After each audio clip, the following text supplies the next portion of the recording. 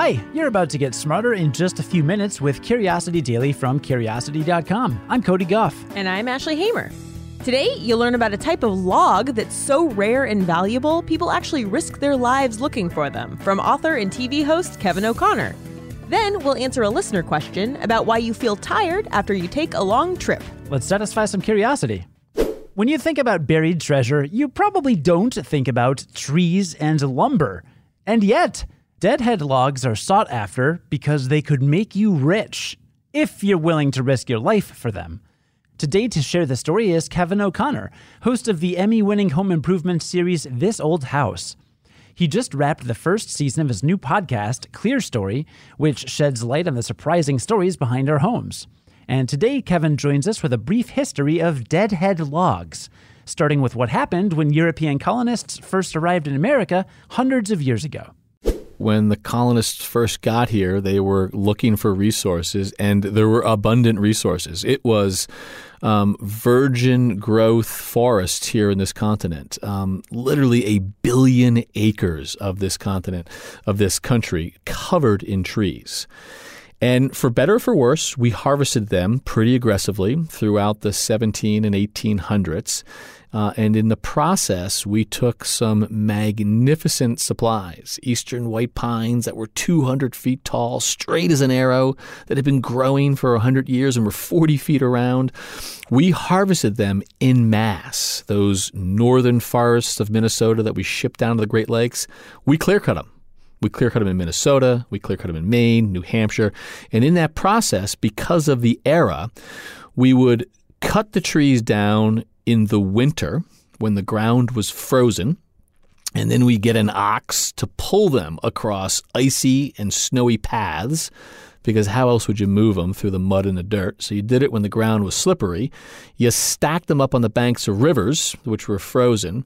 But when the spring came and the snow melted and the rivers rose, you could float the logs from Minnesota down to Chicago or from Maine down to Boston.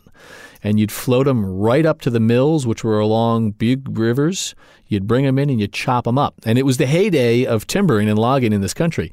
And while millions of these things made it from the forest to the mills, thousands or hundreds of thousands of them got stuck along the way. And they went to the bottom of rivers. And there's a weird thing that happens when a piece of wood, a big tree, full size, goes to the bottom of a river. It is preserved, like a, I don't know what, in formaldehyde, a frog in formaldehyde from science.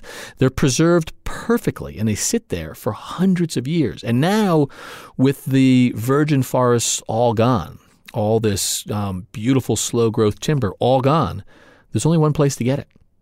It's at the bottom of rivers. And there are guys who put on snorkel gear, scuba gear, and they will dive down into black, murky rivers.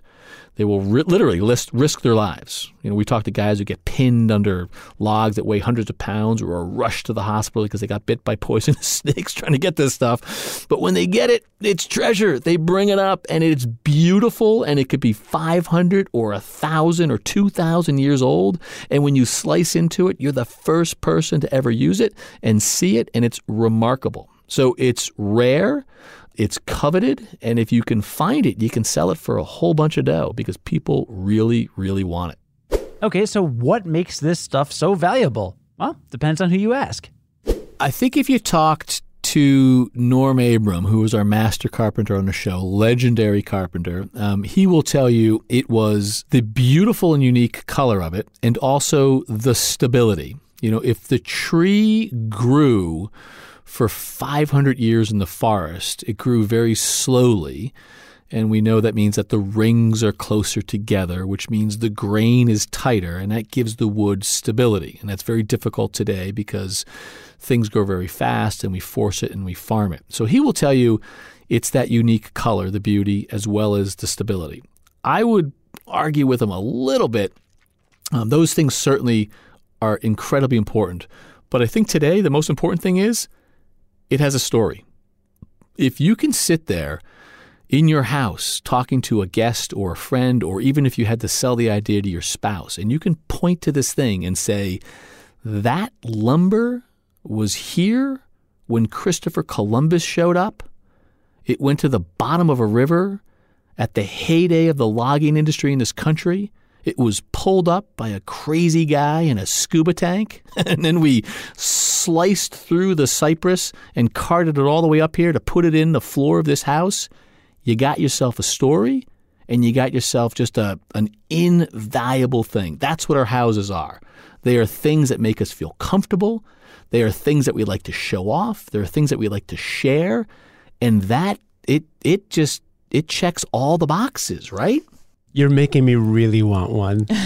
Don't you want one? I do. I could put you into a 1,000-year-old piece of cypress for, $80 a board foot. I'll get back to you on that one. Again, that was Kevin O'Connor. His new podcast is called Clear Story, and all 10 episodes of the first season are available for you to listen to right now. Find Clear Story wherever you listen to podcasts, or look for a link in today's show notes. We got a listener question from Samuel in London who asks, why do I get super tired after extremely long car trips or train rides? Most of the time, I'm just sitting down doing nothing or sleeping, but I still always become super tired. Can you please explain why? Great question, Samuel. As someone who falls asleep almost immediately on any long trip, I definitely know where you're coming from, Samuel. There are a lot of elements at play when you travel that can add up to that sleepy feeling. The biggest, though, is boredom. I mean, whether you're in a plane, train, or automobile, there's not a whole lot to keep you occupied on a long trip. A study in 2017 found that the same part of the brain that's responsible for motivation can also produce sleep. So when there's nothing particularly motivating around, we tend to get sleepy. That part of the brain is called the nucleus accumbens, and it's packed with receptors for a tiredness-triggering molecule called adenosine. Both caffeine and motivating stimuli can interfere with these receptors and keep you from getting sleepy. But without either of those, it's a one-way ticket to snoozeville. Studies have also found that the gentle vibrations of a vehicle are also really good at lulling us to sleep, although scientists aren't really sure why. A 2018 study from Australia had people drive in a virtual simulator that was set up on a vibration platform. It only took 15 minutes on a low vibration for the participants to show signs of drowsiness. And by 30 minutes in, staying alert took significant effort. When it comes to staying awake en route, the relaxing hum of the engine isn't doing you any favors. And of course, there are all the little things. On travel days, you probably wake up earlier than normal, eat less than nourishing food, and generally send your normal routines out of whack.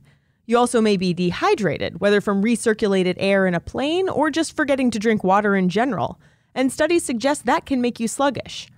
So what should you do about it? Honestly, take a nap. But if you'd rather stay alert, here are a few things to try. Talk to your travel buddies to keep your mind active. Drink caffeine to fool your adenosine receptors. Just make sure to follow it with lots and lots of water. And try your best to eat healthy meals so you don't have a food coma or sugar crash to make things even worse. Thanks for your question, Samuel, and good luck. If you have a question, send it in to podcast@curiosity.com. Before we recap what we learned today, here's a sneak peek at what you'll hear next week on Curiosity Daily. Next week, you'll learn about why your next relationship will probably be like your last one, how researchers could deliver life-saving drugs more effectively by tweaking your body's red blood cells, surprising things that happen to a body during pregnancy, where scientists found the oldest material on Earth, and more. Okay, so now let's recap what we learned today. Deadhead logs are well preserved underwater for a really long time, and they have this beautiful color, and they're really sturdy, but probably their true value comes from the story behind them. Yeah, I really want one. Yeah, I mean, I want furniture made from one. I don't just want a log sitting around. I'd take a log. Okay, fine. This is my log.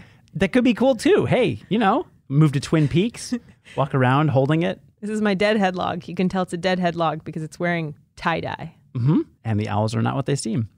And I learned you get tired when you travel because of boredom, the vibrations when you travel, and getting dehydrated. A little caffeine could help. My personal recommendation, though, is a Nintendo Switch. I'm sorry, I don't get bored at all. You don't get car sick from that? Not remotely. Oh, you're a lucky guy. I know. Today's listener question was written by Ashley Hamer, who's the managing editor for Curiosity Daily. Today's episode was produced and edited by Cody Goff. Have a great weekend and join us again Monday to learn something new in just a few minutes. And until then, stay curious. On the Westwood One Podcast Network.